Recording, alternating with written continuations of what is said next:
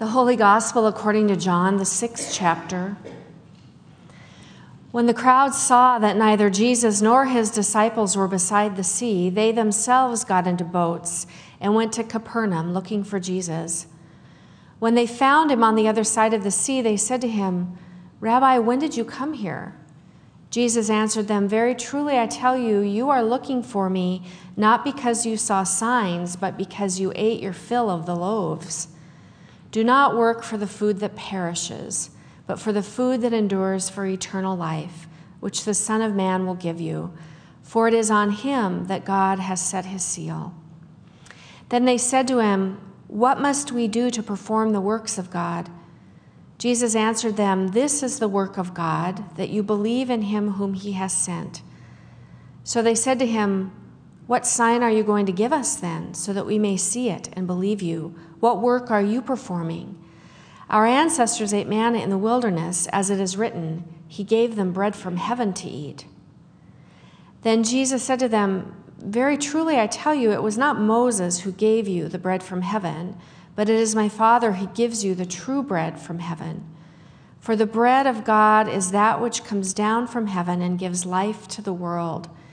They said to him, "Sir, give us this bread always." Jesus said to them, "I am the bread of life. Whoever comes to me will never be hungry, and whoever believes in me will never be thirsty." This is the word of the Lord. You may be seated.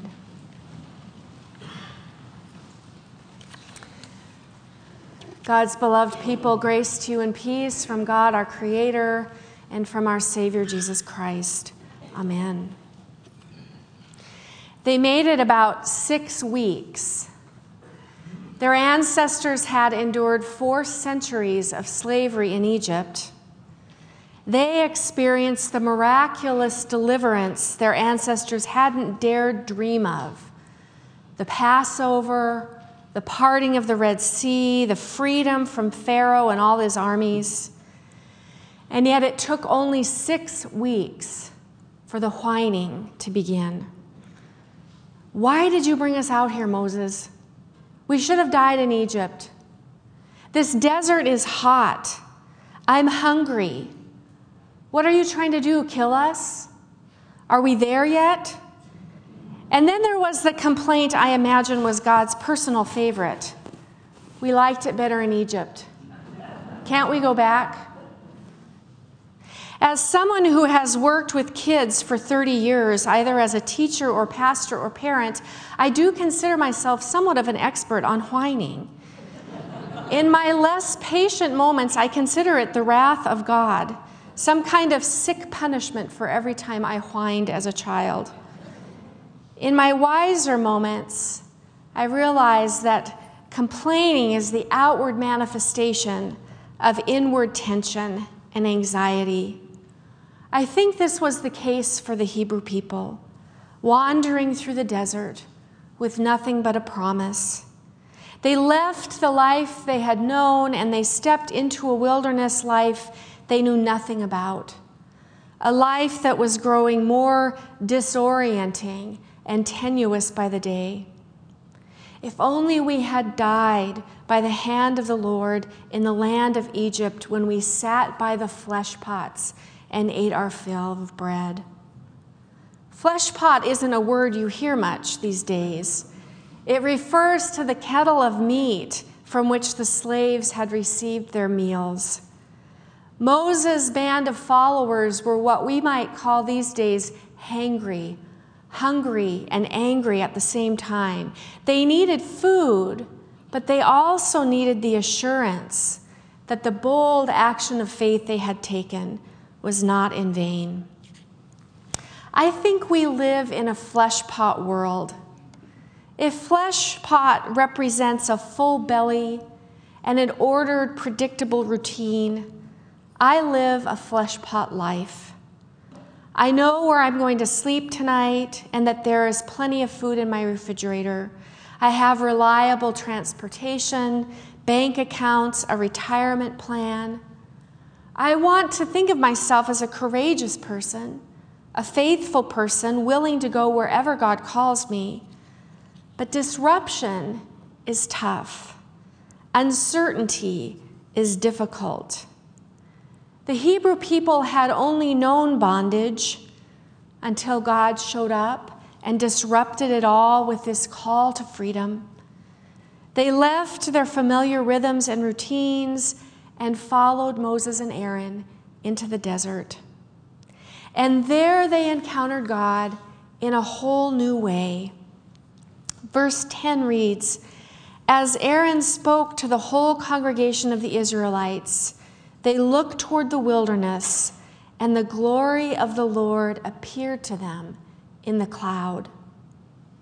In the midst of their whining and their lack of gratitude, while they were hot and sweaty and hungry, not knowing where they were going or how they were going to get there, the people of God beheld the glory of God in a new and powerful way. It was awe-inspiring. It is as if God called to them from the pillar of cloud, "You're looking the wrong direction for your security. It is not back in Egypt. All you need is right here. Your strength and your hope are out here in the vulnerable place with me. Stay with me through the uncertainty and the insecurity, and I will give you what you need for each day." I don't envy the Israelites. This kind of radical trust is so difficult. We go to great lengths to not be challenged in this way. Comfort and security, I think, are two of our favorite idols. This story gets me every time because I am a manna hoarder. I like knowing that I have more than enough to get by. I like a well-planned, well-ordered future. The honest truth is, of my own volition, I may never choose the wilderness over the safety and security of the flesh pots. But the wilderness has a way of finding us, even when we do not choose it. Human life is by nature vulnerable and uncertain. A loved one receives a diagnosis that challenges familiar routines. An accident happens out of the blue. A job disappears unexpectedly. A relationship ends. Anxiety or depression mysteriously grab hold of us, disorienting us and threatening our security. No one gets through this life without time in the wilderness, not even Jesus. But contrary to what our fear tells us, the wilderness is not a place of abandonment or death. This story reminds us that it can be a place of spiritual growth, a place where we experience the glory of God in new and powerful ways.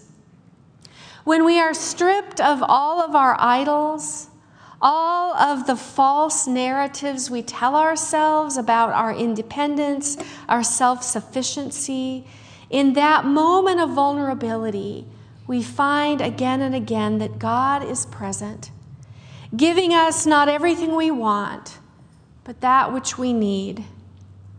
The manna and quail story is not only about food, it is about faith, about living one day at a time, leaning into God's promises. It is about trusting that God will provide what we need, whatever the circumstances we find ourselves in.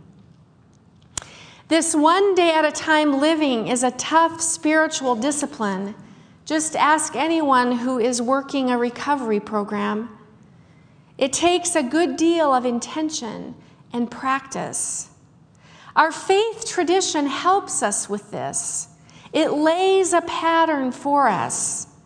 Each week we partake of this small piece of bread and a taste of wine in which Christ is present with his promise of sufficient, sustaining grace for each day.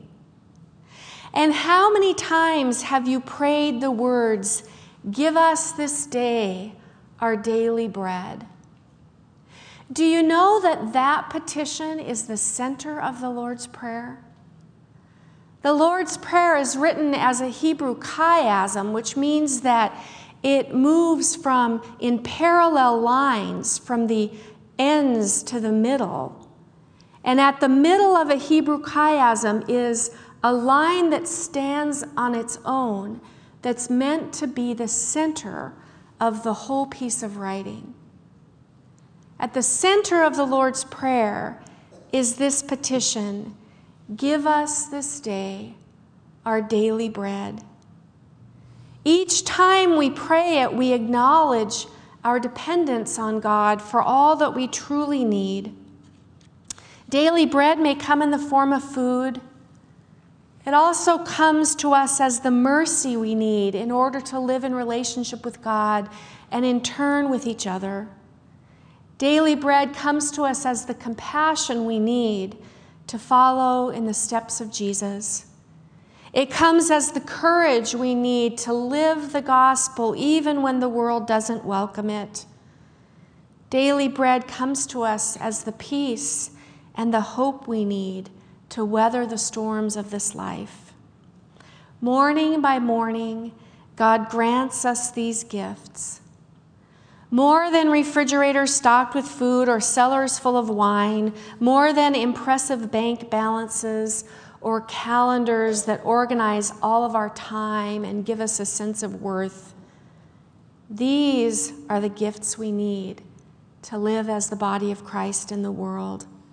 All of them come to us like bread from heaven. All of them come from God's gracious hand. May we step into the freedom of this promise. May all the promises that are ours in Christ give us comfort and courage for the living of these days.